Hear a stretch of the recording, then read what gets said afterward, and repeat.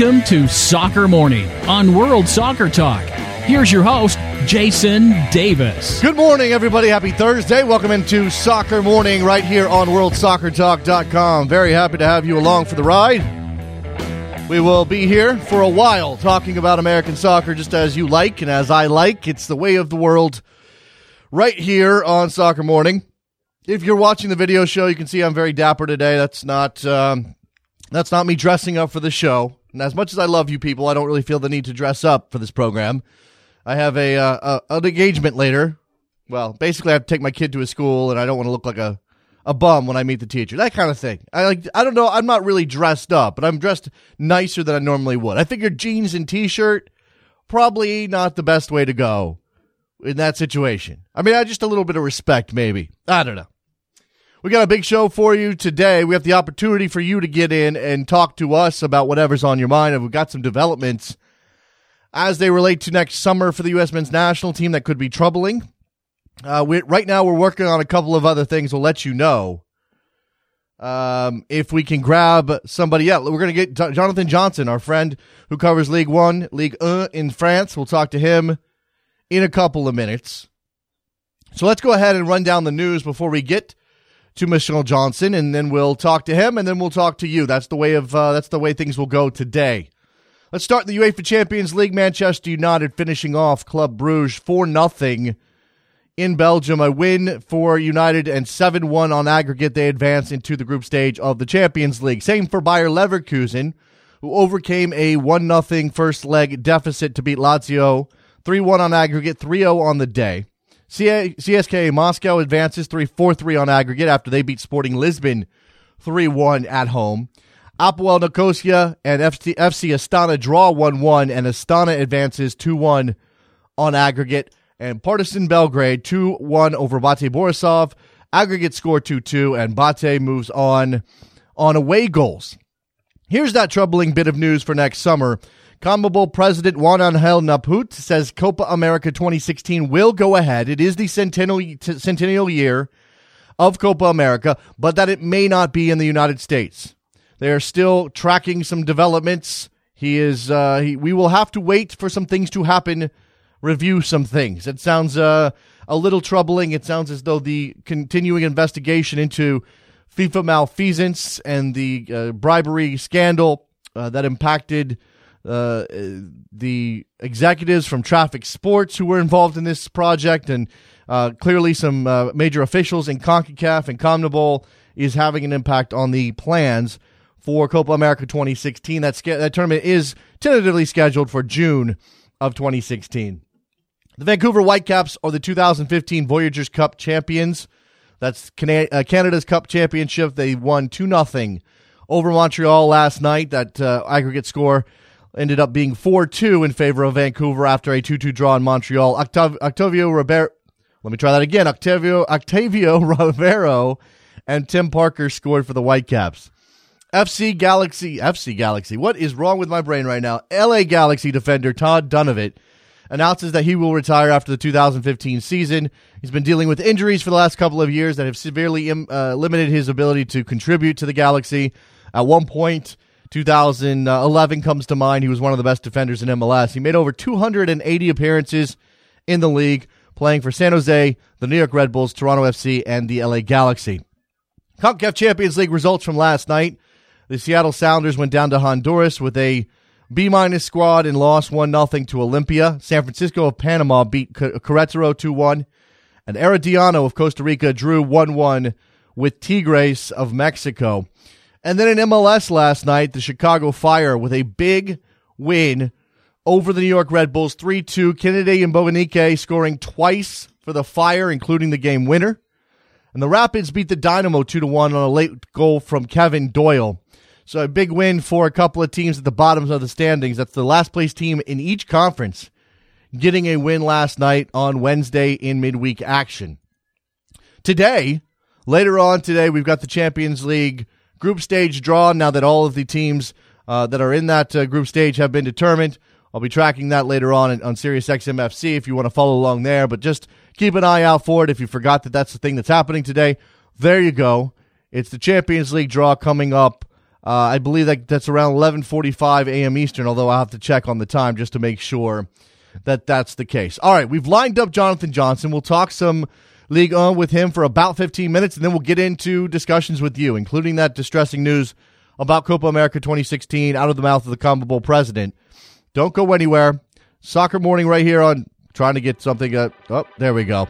Soccer Morning right here on worldsoccertalk.com. I will get all the buttons right. My voice will get better. I promise. Don't go anywhere. Be right back.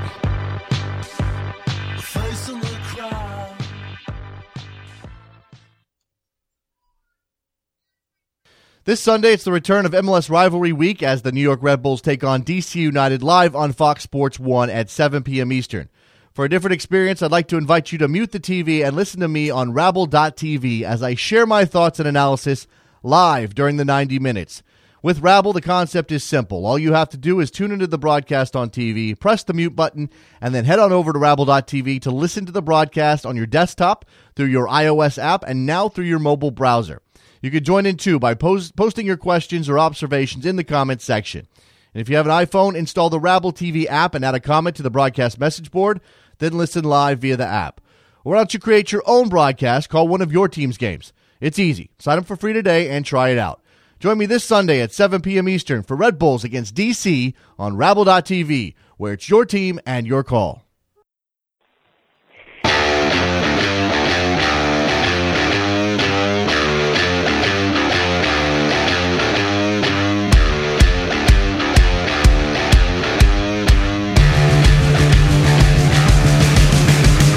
Welcome back to Soccer Morning on World Soccer Talk with Jason Davis. All right, we're back on Soccer Morning on a Thursday, and we're happy to have a friend of the show, Jonathan Johnson, who covers Ligue 1. You can follow him on Twitter at John _Le Gossip. Hello, John. How are you?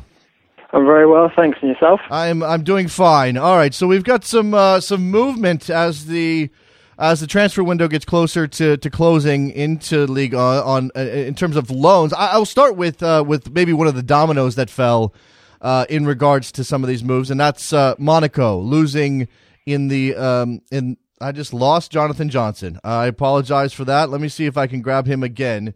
We'll actually see if Trevor. This is not the best show so far. We just completely dropped that call. Yeah, let's take a quick break. We're just going to do this dry. No reason for music. We'll take a quick break. When we come back, I'll have Jonathan Johnson. My apologies. Soccer Morning. Be right back. All right, we're back on Soccer Morning. My apologies for that technical malfunction, but we do have Jonathan Johnson. And provided no one cuts the line this time, we should have a good discussion here about Ligue 1. Let me get back into this, Jonathan. Monaco out of the Champions League after losing in the qualifying round. What does this mean for that club? Yeah, well, like I said to you when we last spoke, this game against Valencia was really key, certainly with regards to futures of a number of players.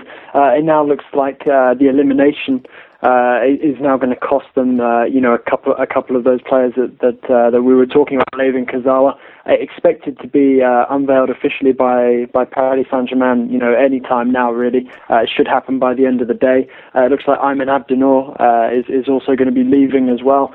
They've moved quickly to replace Kurzawa. They already have Fabio Quintrao in on loan from Real Madrid, so that was quite an intelligent move from them. A low-cost operation, which is important for them. So they're bringing money into the club, which is going to make up for for the money that they're not receiving for taking part in the Champions League. I think that this is a very strong Monaco side. They need some time to gel. We certainly saw that over the two games against Valencia. Their defence isn't as strong as it was last season, so Leonardo Jardim definitely has something to work on there.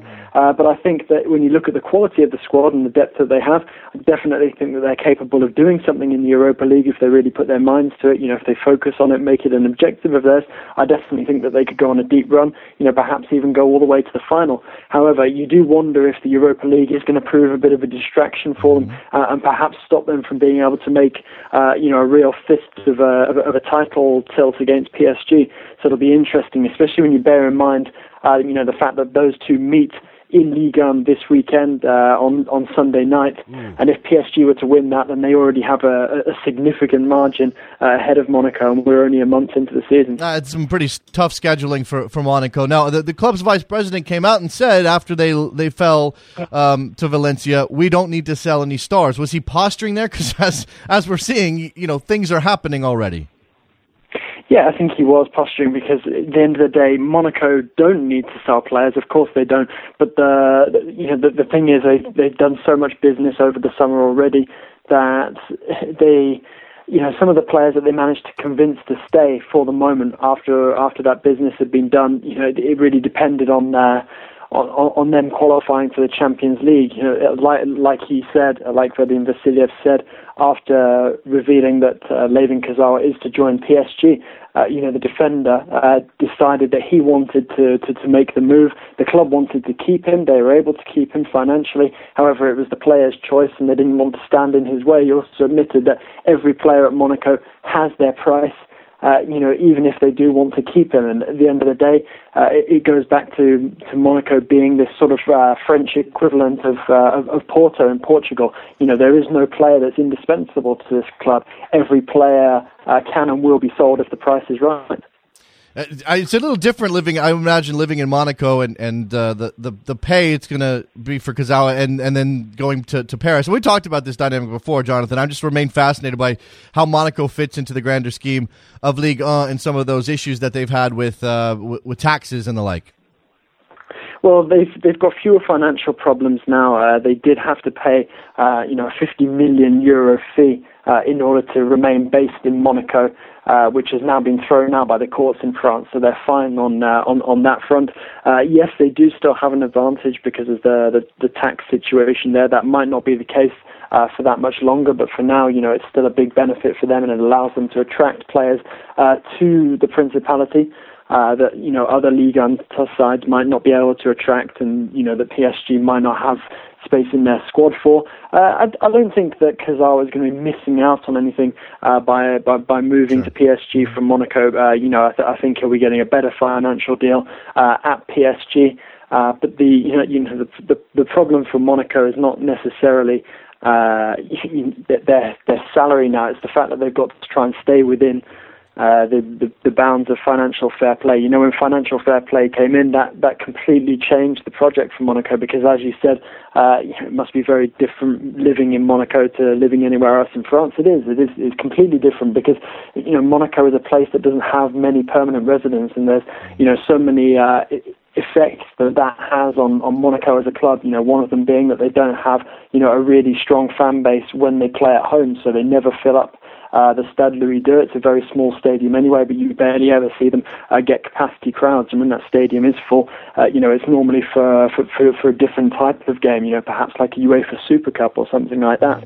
And a lot of these factors contribute to the fact that Monaco aren't really able to bring in much in the way of commercial revenue, which is one of the main reasons why they're unable to compete with PSG's lavish project. Yeah.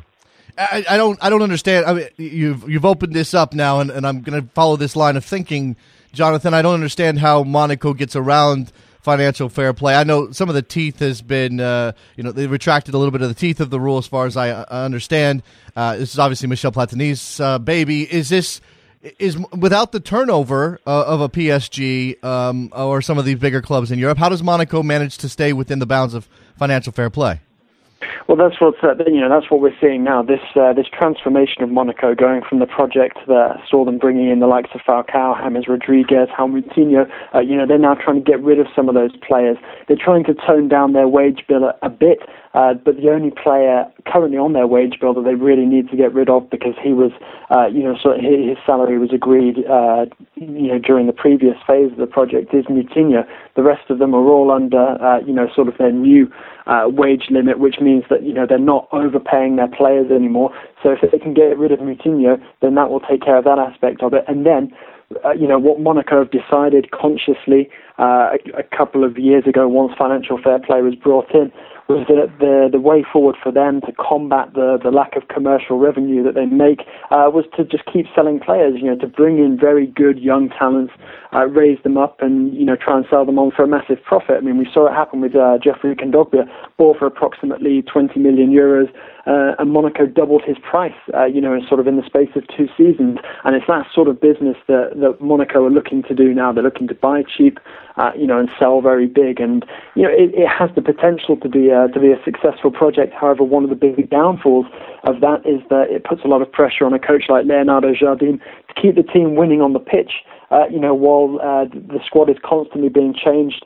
It doesn't really give him too many guarantees when you have, some very talented players, but you know that they're not going to be around for very long, and that, some of these star players could be sold off at any time if another club comes in with a big enough offer, because at the end of the day, Monaco rely on their players being desirable to bigger clubs, and for the very biggest teams in Europe to come in and make, eye-watering offers. Let's turn to a different club getting a player on loan from Real Madrid, and that's Marseille. Lucas Silva moving to France. This is what kind of move is this for Marseille, and what does it say about their ambition, and what can he bring to the club? Yeah, I think it's a very interesting move. Lucas Silva is a player who has a lot of potential. He's very highly rated. Real Madrid, picked him up after he started with Cruzeiro. Big things are expected of him. Didn't really fit in Madrid for the moment. He's behind a long pecking order of players. And as soon as Michel came in, a Spanish coach who knows La Liga well, he identified Silva as one of the players that he wanted to try and bring in. The club have moved quickly to try and secure him. There was a bit of interest from other teams in bringing him in on loan, but it sounds like the player was impressed with the facilities, with the vision that Michel has for the team. I'm sure he was also impressed by the fact that Marseille managed to thump Troyes 6-0 on Michel's debut. I'm sure that helped as well. And I think it's a loan without an option to buy. So Marseille know that the player's only going to be there for this season. There's no real chance of them being able to keep him in the future and being able to buy him permanently, because it just costs too much money. But it's a really good opportunity for the club, because they get a quality player who might be able to help them qualify for the Europa League again, or perhaps even the Champions League. And for the player, it's excellent because he gets a bit of match practice in Europe. He's going to get European competition as well in the Europa League, and it'll also give Real Madrid an opportunity to see, how he fares in a competitive European league. And I think it'll be a bit of a shock for him initially how physical Ligue 1 is, but I think that if he can make a success of himself in France, then I think he definitely has a chance of going back to Real Madrid and impressing. It could be sort of it's similar to the Casemiro deal that took him to Porto and then saw him go back to Real Madrid. However, it just won't involve any financial transactions this time. You identified the big game on the weekend. That's Sunday, Monaco hosting PSG. So we'll be on the lookout for that. But before I run out of time with you, Jonathan, just a quick look ahead to today's Champions League draw and what you see, or what would be best and worst for a club like PSG, who obviously has designs on the championship.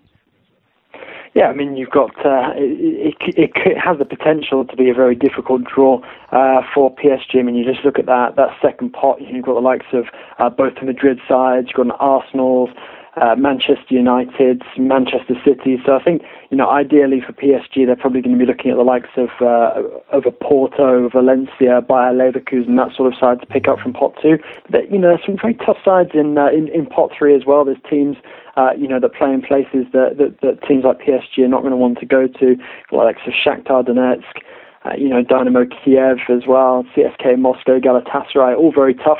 AS Roma as well, and Sevilla. So, I think that PSG will probably be hoping to avoid one of the really big guns in pot 2. I don't think they'll be too fussed about who they get from pot 3, although they would prefer to avoid somebody like Sevilla or Roma.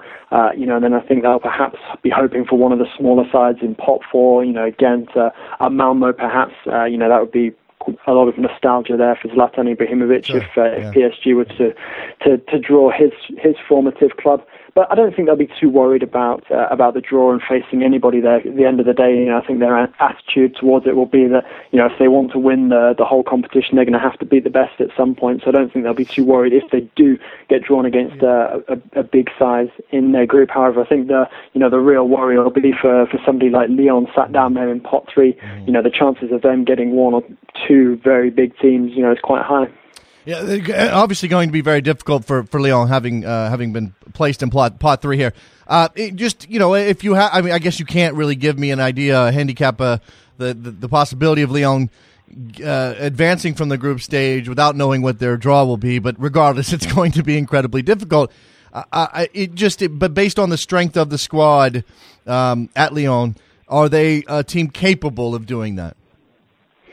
Yeah, I think they're definitely capable of it. I think at the moment, before the draw is made, what Lyon have to be telling themselves is that, at the very least, whoever they get, they have to be aiming for that third place so that, if they do go out of the Champions League, then at least they stay in Europe and they're in the Europa League. But, I think on their day, Lyon are definitely capable of challenging a number of top sides, and I think that, there won't be that many teams in pots 1 and 2 who are looking into pot 3 and looking at Lyon and thinking, that they, wouldn't mind drawing them. There's a lot of talent there. If Lyon can get Alexandre Lacazette, fully rejuvenated and focused on his football again, then they're going to be a formidable side to come up against. And I think that they stand a decent chance of being able to progress from their group, but they will need a bit of luck in that draw, to avoid some of the biggest sides. But at the very minimum, I think that Lyon can be targeting an extended run in Europe, but it might be in the Europa League as opposed to, getting out of the Champions League group stages and continuing in the same sort of way that Monaco did last season. Jonathan Johnson covers Ligue 1, joins us to talk about the Champions League, some of the moves into Ligue 1 this season. Jonathan, thank you very much for your time. I'll let you go. People go follow him, JON_Le Gossip. Thank you very much, John. Thanks a lot for having me. Speak to you soon. There goes Jonathan Johnson. Good stuff from him. Now it's time to open up the phone lines and let you get in on this show. 646-832-3909 is the phone number. So call me up. We'll talk to you. Don't go anywhere. Be right back.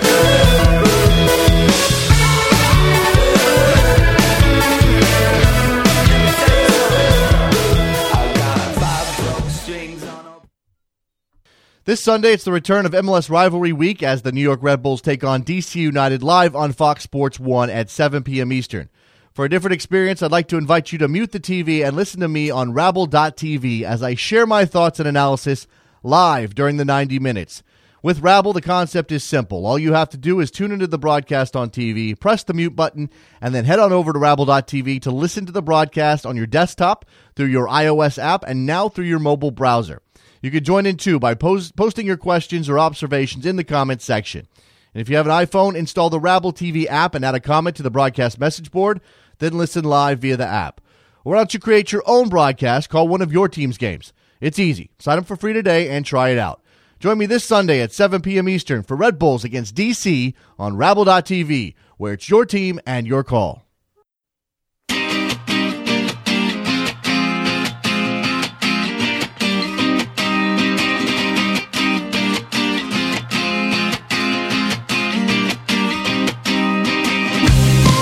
Welcome back to Soccer Morning on World Soccer Talk with Jason Davis. Here we are back on a Thursday edition of Soccer Morning, worldsoccertalk.com. Phone lines are now open. Call in, talk to Trevor, and then if you want to stick around and talk to me, that's okay too. 646-832-3909. And I want to know how you feel about the news out of South America, out of the mouth of the president of CONMEBOL, Juan Angel Naput. I'm going with Naput. That it's very possible that the 100th edition of the Copa America, which was slated for the United States, it's going to be a big deal. Going to combine CONCACAF and CONMEBOL and be huge, be massive for American soccer. Another statement from another official that puts that tournament in serious doubt. The 100th anniversary will have a celebration, and this will be on the field. We want to have a Copa Centenario. It's on the FIFA calendar, and the idea is for it to be played. Whether it would be played in the United States? ? We have to wait for some things to happen, review some things. Now, again, that doesn't sound good. Sounds troublesome. Sounds like there's some real question behind the scenes as to whether they can sort out the mess that was caused by the people who got wrapped up in the FIFA scandal. I mean, really, this is Loretta Lynch's fault, right? I mean, we should be upset. I'm kidding, of course. Loretta Lynch doing her job. Very fine with her doing her job. And again, this comes back around to this issue, this mental equation we have to do. How much are you willing to accept the United States involvement in trying to take down FIFA corruption if it means losing out on things like Copa Centenario and a possible World Cup in 2026? Because guess what? The United States is not going to be viewed very favorably around the world by people who are currently in charge of world football, especially if they're going to be targeted by the FBI and the Justice Department. Those people are not happy. We could also touch on the MLS results last night. What the heck is going on around here? But it is MLS, so it's never surprising. 2 last-place teams. Chicago Fire beating the Red Bulls. That's the bigger surprise of the two. Colorado beating Houston, okay, at home, sure, whatever. I mean, Colorado went a long time without winning at home. But now they've apparently figured that out. And the Fire, who now have 26 points, I guess they keep their slim hopes of a playoff spot alive. They are now currently, for the time being, only 2 points back of the Impact in 6th place. I mean, that's how crazy the Eastern Conference is. I think that your brain does a couple of different things when you look at the standings. Your brain wants to go, wait a second, hold on. The Fire in last. The Union are in 9th. Orlando's in 8th. That's bad. Your brain says 10th place, bad. But then you look over, you scan over to the column that says games play or points and then games played, and you go, whoa, hold on. Not that bad. Only 2 points out. Now, Montreal's got games in hand on everybody. We talked about this recently. They've only played 22 times. Chicago has now played 25 times. But Chicago has a game in hand on everybody else in the Eastern Conference. Everybody that's ahead of them. People are guessing as to why I'm dressed like this. Didn't I say at the top of the show what the hell the deal was? I mean, you want to continue guessing. Maybe you missed the top of the show. Got some good, announcing his official run for FIFA presidency. Yeah, yes, I'd like to announce officially that, no, I'm not running for FIFA. Are you kidding me? Please. And Mark says he's become a Bond villain. He's actually kidnapped Preki and wears Preki as a cover for all his evil ways. I like that one. Where is Preki, guys? Where is Preki? 646-832-3909. Nothing else, call me up and compliment me on my threads. We've got the MLS results. We've got this CONMEBOL Copa Centenario development. We've got Champions League last night. Again, it was always going to be difficult for the Sounders.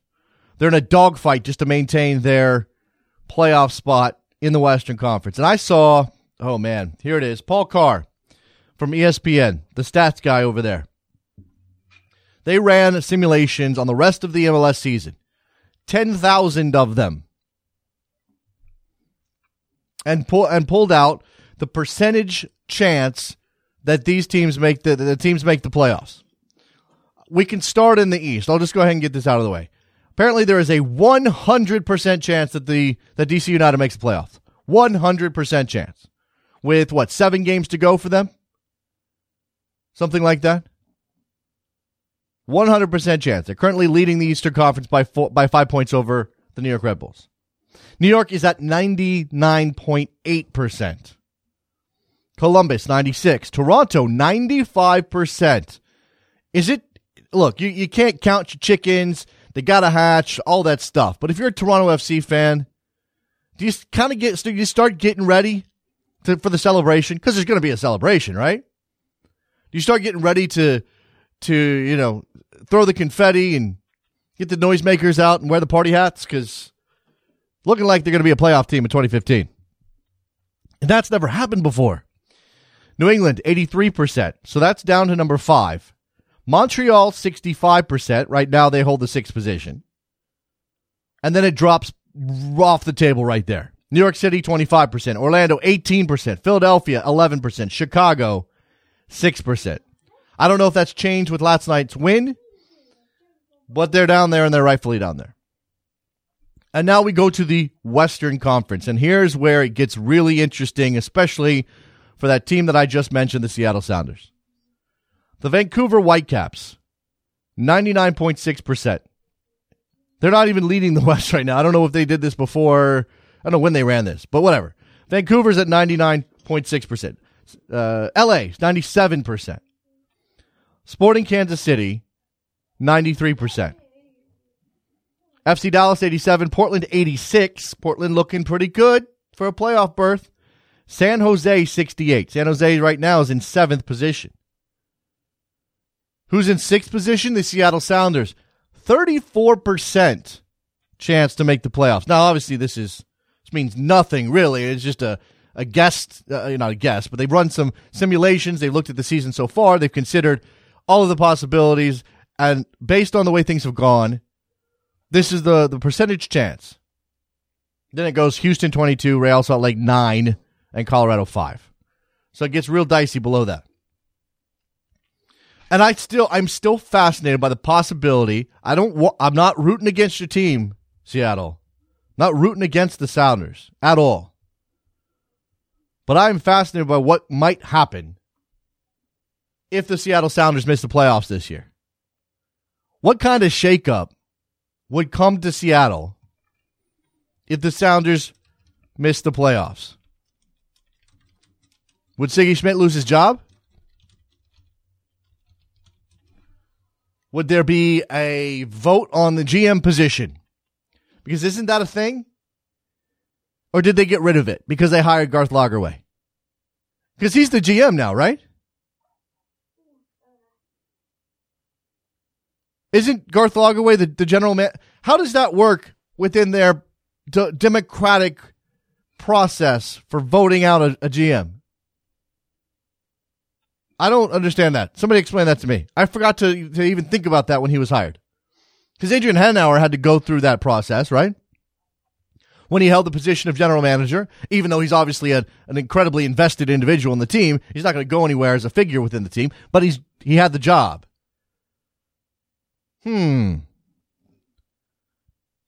Seattle's a club with incredible ambition. I mean, in terms of MLS standards, is there a more ambitious club in MLS? I mean, you could say the Galaxy are right there. Galaxy may just go past Seattle, but Seattle's the team that gets 45,000 people in the stands. Seattle's the team that made Clint Dempsey to MLS happen with their willingness to be the ones to step up and spend that money. Now, LA got Giovanni Dos Santos, which is the same sort of coup. It's to be a fascinating offseason if Seattle misses the playoffs. Roberto. Hello? Roberto. Yes. What's going on, my man? Jason, how are you? Good morning. Good morning. Just first of all, what a lovely clothes that you have there on the screen. What's the occasion? I have my kids meet the teacher day after the show, like immediately after I get done with Sirius. Oh, all right. No, I just have one thought because I don't have enough time. But firstly, obviously you see the groups draw for today, and what do you think is I guess you could say an ideal group for a side, maybe like Barcelona, for example? All right, let's see. If you're Barcelona, I would imagine it's Porto probably. Yeah, Porto. And you don't want that travel to Eastern Europe, and you probably don't want to play in Turkey. Maybe Lyon. I mean, Lyon's not a bad side, but maybe Lyon. Or, because you got Shakhtar in there, you got Dynamo Kiev in there. So both of the Ukrainian sides. Olympiacos, do you really want to go to Olympiacos? Maybe. Might not be the end of the world. So maybe Olympiacos or Lyon. I don't think you really want to go to Roma. I mean, not that Roma's great, but I don't know if you want to go to Roma. And then pot 4. Bate maybe, although that's Eastern Europe again. Maccabi Tel Aviv. That's probably it. And Malmo and Astana. So yeah, I mean, there's some possibility. I would say Porto, Lyon, and I'll go with Malmo. what do you think would be a mouth-watering and difficult group for any of the teams if you had to make like one difficult? Oh, if I'm making an incredible like group of death type situation, let's see. Well, I don't really want to see Barcelona, Manchester City again. Can we just skip that one, please? Definitely. So I'm going to say Barca United. Yeah, Barca United.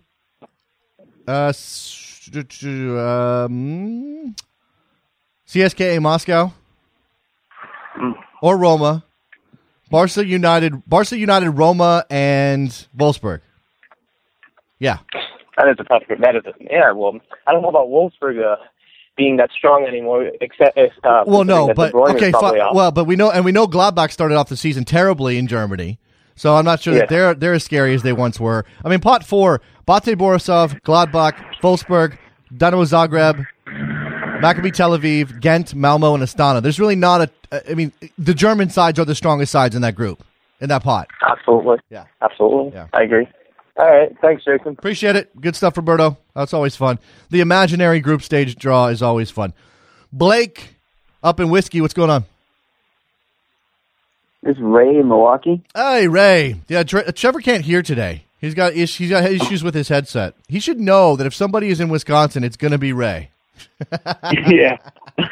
And, Ray? Well, I was just wondering about the Copa America and what they were talking about. They talked about having it, but were they talking about switching it just to all South American teams? I think that's what he was implying, Ray. I think that if they don't have it in the United States, there's really no reason for them to invite everybody else, right? Maybe. I mean, I don't know. Maybe he's still talking about blowing it up and having both confederations involved. I mean, we've already had the qualifying element for CONCACAF, right? The Gold Cup was part of that, wasn't it? Right, yeah. Right. And I think it's going to happen here in the United States anyways, only because there's just so much money that can be made if you're going to have a special one. I just think money talks over anything. It does. That's why the situation we're in. It does. I don't know. Do you think? I mean, I guess the television rights are more lucrative if you're involving CONCACAF teams beyond Mexico. But Mexico's driving a bunch of. I mean, I suppose if you give the United States an invite and you make it a 16-team tournament instead of 12, that you are helping yourself make money, and ultimately we know that that's what this is all about. I mean, I think there's obviously a reason to have a centennial celebration of Copa America. It's just that they do this tournament so often. I mean, we just had one. They had one in Chile, so we're going to do another one next summer. I wonder if this is. I didn't even think about that, Ray. I just assumed that this meant going back to a 12-team tournament in the normal Copa America fashion. But they could still involve Mexico, United States, whoever else qualifies. I think it's Costa Rica, and then after that maybe Jamaica, and then an UNCAF side, another UNCAF side. I don't know. Well, they're going to need 2 other teams anyways, because and it only makes sense. Even if they were to shorten the tournament, they usually take 2 CONCACAF teams most of the time anyways. Yeah, well, no, they take one CONCACAF team in Mexico, and then they invite somebody like Japan, or they invite somebody like Jamaica. It happened to be Jamaica this time around, so another CONCACAF team. But in the past, it hasn't always been 2 CONCACAF teams. Right. Yeah, I just want the United States involved, Ray. I mean, that's for me as being selfish as a fan. I just want the U.S. involved. Of course, I want it to happen here because it would be huge. But at this point, with all this uncertainty around it, I don't know if I blame CONMEBOL for saying, wait a second, hold on. Let's just go back to our old thing and forget all this nonsense. Yeah, I could see that too. And then a little bit about what you were talking about yesterday about, soccer culture in America and from a British perspective. Yeah. I find it funny when I read these soccer blogs and these soccer podcasts and their bios, and they say that they're giving you the American perspective of soccer. But I would say we have to be careful in general when we talk about American perspective of any sport, because a poor inner city minority is going to look at sport in general in a totally different perspective from a white suburbanite. And it's not saying that one perspective is more American than the other, or this is the way that the sport should be looked at as an American perspective. And I really find that as a Hispanic American who loves this game, that, you know, that there is a lack of perspective, of all American perspective of the sport, not just the no, you're right. You're quote right, unquote American perspective of sport. You're right. You're right. That's again, I come back to this monolithic view of American culture, which is probably not fair. And look, every country has various types of cultures within it.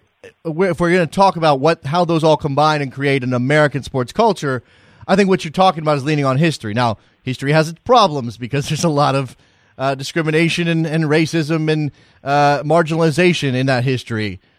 But when we talk about American perspective, I think what we mean is let's we're coming at the sport from the same sort of angle we would come at American football or baseball or basketball. And maybe that's not the right way to do it, Ray. And I'm glad it's part of the reason we have phone calls, right? Is that you can call up and give your perspective, and whoever wants to call up can call up and give their perspective. I just happen to be the guy sitting here. I don't necessarily need to be directing. I'm just really kind of steering people. I don't necessarily need to be the one imposing my views or whatever on anybody else. I mean, that's the whole point. We're trying to figure out what the hell our culture is, Ray, as a group. I mean, I want you to be part of my culture, but at the same time, you're part of your own culture, and so am I, and et cetera, et cetera. That makes it complicated. Right, which, I don't have a massive problem with,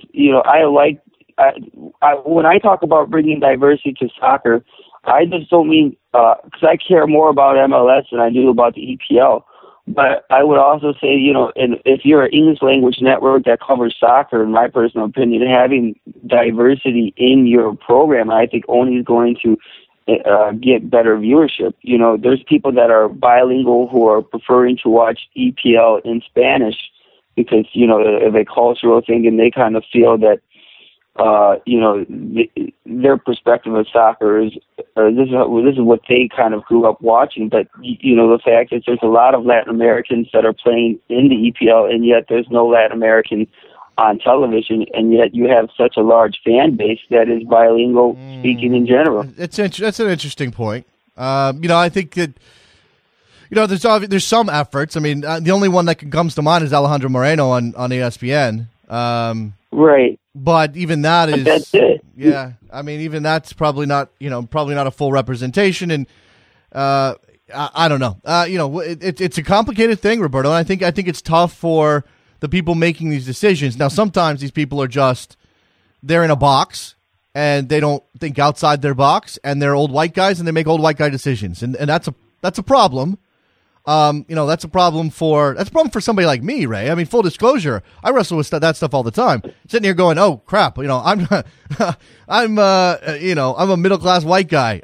Pretty much, I've had a lot of advantages in my life, and I'm pretty much the group that the whole world has been tilted for my entire life. So if and when it comes to the opportunities that are available, I can't. Do I feel bad about the fact that I'm the middle class white guy? Getting a chance to do something. I mean, we built this on our own, so I don't think this counts. But I don't want to be the guy who's like taking the opportunity. Like I don't want to be somebody who takes a job from somebody else who could add diversity. You know what I mean? Right. I get what you're saying, but I mean, I like your show because you bring in an array of diversity, opinion, and perspective. I mean, nobody that I know of at these other soccer podcasts or, other things are bringing in these many experts from all over the world. That's why, I think that's what American soccer really is. Mm-hmm. And so that's why I like your show a lot. Well, I appreciate that, Ray. Go ahead. And just in closing, as a Hispanic American in the last World Cup, I saw two Latino faces on English language network doing games. And I thought that was a watershed moment in all of sports, not just in soccer. And then, when people went out here and I listened to certain podcasts and read certain blogs, and people used the word homerish coverage, biased coverage, pandering and catering to, and yet, the England national team had all English crew calling their games, and these same reporters and same podcasters said nothing about the bias or a personal opinion. And I don't get that myself. I think that there's room for everybody, and that's because that's what we are. That's funny that you mentioned that. You're talking about Palomo and Moreno. Is that what you're talking about? Right. Yeah.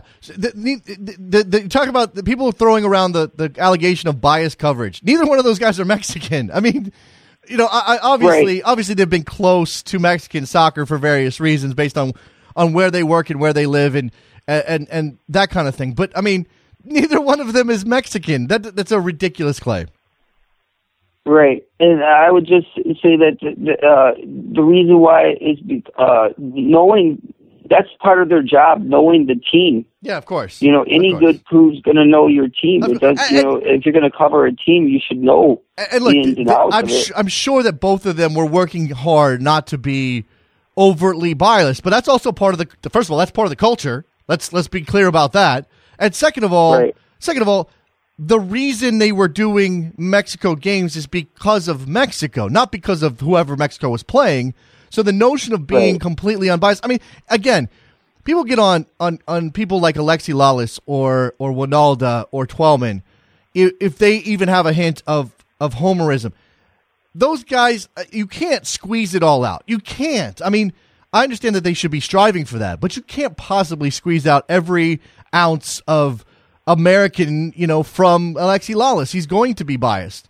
And ESPN, I think ESPN, Fox for the women's coverage, which I think they took a cue from ESPN, but certainly ESPN during the World Cup coverage, made a conscious decision. Screw this nonsense about being impartial. We're going to have Americans on this stage. We're going to have Germans. We're going to have Mexicans. We're going to have people who are obviously biased, but that actually might mean that they're more critical of their teams than somebody who isn't biased because they want to see the best out of their teams. You know what I'm saying? I agree. Yeah. I agree. And I like I said, I think there's room for all of it. So it's just weird that you see so much foreign perspective, and yet the only perspective that you don't see is the Mexican perspective, and yet arguably they're the largest fan base outside of the U.S., and I would say English language fan base as well. Yeah, I really do think, and this is why there are some people out there doing these things, English language Mexican football podcasts. There is a massive opportunity for some football analysis, some soccer analysis in English from Latino sources, and whether it's about Mexican football or Central American football or MLS or whatever. And I know there's some of that out there, but it just doesn't seem as though there's as much as needed, Ray. Right. Yeah. All right. Thanks, man. Have a good one. Appreciate the call, Ray. Good talk. That's a real good talk. And I will say this, okay? Let me just put this, because I have thought about this. Trevor and I have talked about this. There is certainly something else that can be done here. I am very conscious of the fact that we should have more women on this show, that we should have more diversity in general on this show. I mean, we go all over the world, but it doesn't mean we're incredibly diverse.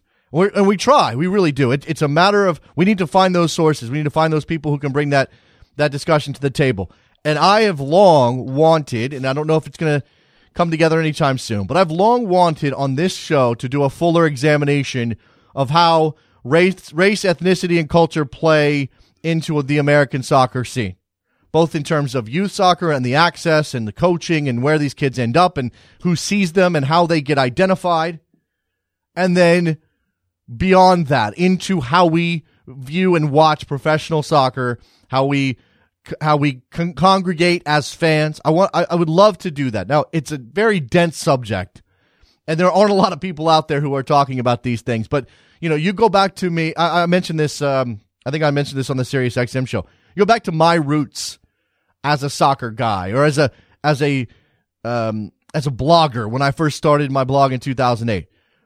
It wasn't necessarily intended to be game analysis. I wasn't going to break down the U.S. men's national team. I did occasionally, but really what my intention was at the time, and it's fed into this program. So while we talk about the results, and we'll talk about the Champions League draw, and we'll talk about this and that, part of my raison d'etre for this thing is to look into the culture of American soccer and its growth. This is why I went on my rant yesterday, because these things are very dear to me. They're very important to me. The culture of American soccer, where it's going, what it is, how it's made up, who's involved, everybody who has a stake in American soccer. I want to talk to those people, and we're gonna work harder to do that, I think. All right. Everybody, I think, look, 646-832-3909. We're winding down here quickly. If you guys want to get in, it's time to do that right now. We've heard from Ray. We've heard from Roberto. It's your turn. Get on the air. Talk to me. Champions League draw. Make the toughest group. Did I make the toughest group, Trevor? Give me your toughest group, Trevor. Can you do that off the top of your head? I don't know if you have it in front of you. You're a busy, man. You probably can't do it. Hit me up with your toughest group on Twitter. Tim on Twitter. I'm at work, so I can't call in. When are you holding the first annual American Soccer Congress? Oh, my God, Trevor. An American soccer, maybe not Congress, but an American soccer gathering in which we write up a Declaration of Independence. Should we do that? Should we write up a symbolic Declaration of Independence? I don't know. That might be too far. that might be up beyond the pale. We get a bunch of people in the room and hammer out a declaration of, on this day, 2015, American soccer does declare. We declare these truths to be self-evident, et cetera, et cetera. All right. Man, I like that, Tim. That's real good. And I'm getting some clarification. Ruben is reminding me of the situation is with the GM out in Seattle. Don't elect GMs. We only get no confidence votes every 4 years, and only alliance members with your season ticket holders. So, it's and really it doesn't actually have any impact on what the club does necessarily. I mean, they can obviously listen to it. It'd be bad PR if they didn't, but clearly it's a situation where it seems important, but it probably isn't ultimately important to everybody involved. All right, Trevor's toughest group: Chelsea, Atletico Madrid, Shakhtar Donetsk, and Borussia Mönchengladbach. Okay, that's pretty good. I don't know if you could do a tougher group than that. I mean, you look Pot A. Obviously, some of the toughest teams in Europe. Although Zenit is probably and Eindhoven, right on the bottom end of that. Yeah, Arsenal, Atleti, in Pot 2 are the toughest outs. Yeah, City hasn't proven themselves in Europe, so I'm not sure you're afraid of them if you draw them. I mean, they're capable, and you have Real Madrid in Pot 2. I mean, think about that for a second. If you're Chelsea, you could conceivably draw Real Madrid,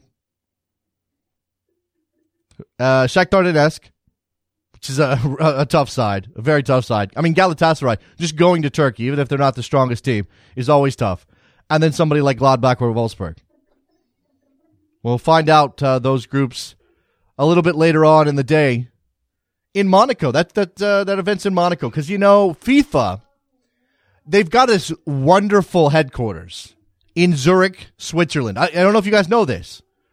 They've got a beautiful headquarters in Zurich. They have these big chambers. They could probably rent out a hall in Zurich somewhere. I mean, keep it local, do something. But no, they got to go put on a show in Monaco so that all of the FIFA muckety-mucks can go get their gamble on. They can just sit around and enjoy the luxury of Monaco and the Principality. All right. Let's see. 646-832-3909. The phone lines have dried up. It seems as though this is enough for today. We could talk more about the Copa America, the situation with the Centenario tournament, whether or not it's going to happen. We'll do that tomorrow. Maybe we'll get somebody on to give us some insight. You know who would be great for that? I'll tell you after we get off the air, Trevor, because I just had an idea. But maybe we save it for off the air just in case it doesn't happen. All right. Thank you to everybody who called in. Thank you for your tweets. Go to Soccer Morning. soccermorning.com is the website that we have. I keep forgetting about that. I also go to backheel.com/store and buy a mug. Sorry, soccermorning.net. Oh. Yeah, some squatter on .com probably. Soccermorning.net I think you can watch the mini documentary on Soccer Morning over there. Things have changed a little bit. We need to update that. Okay, does anybody want to do a documentary on the new studio? I don't even have to be involved. All right, that's enough for that. We'll talk to you guys. Tomorrow. Big Friday edition of the show. Enjoy your Champions League draw. We'll talk to you guys later. Bye.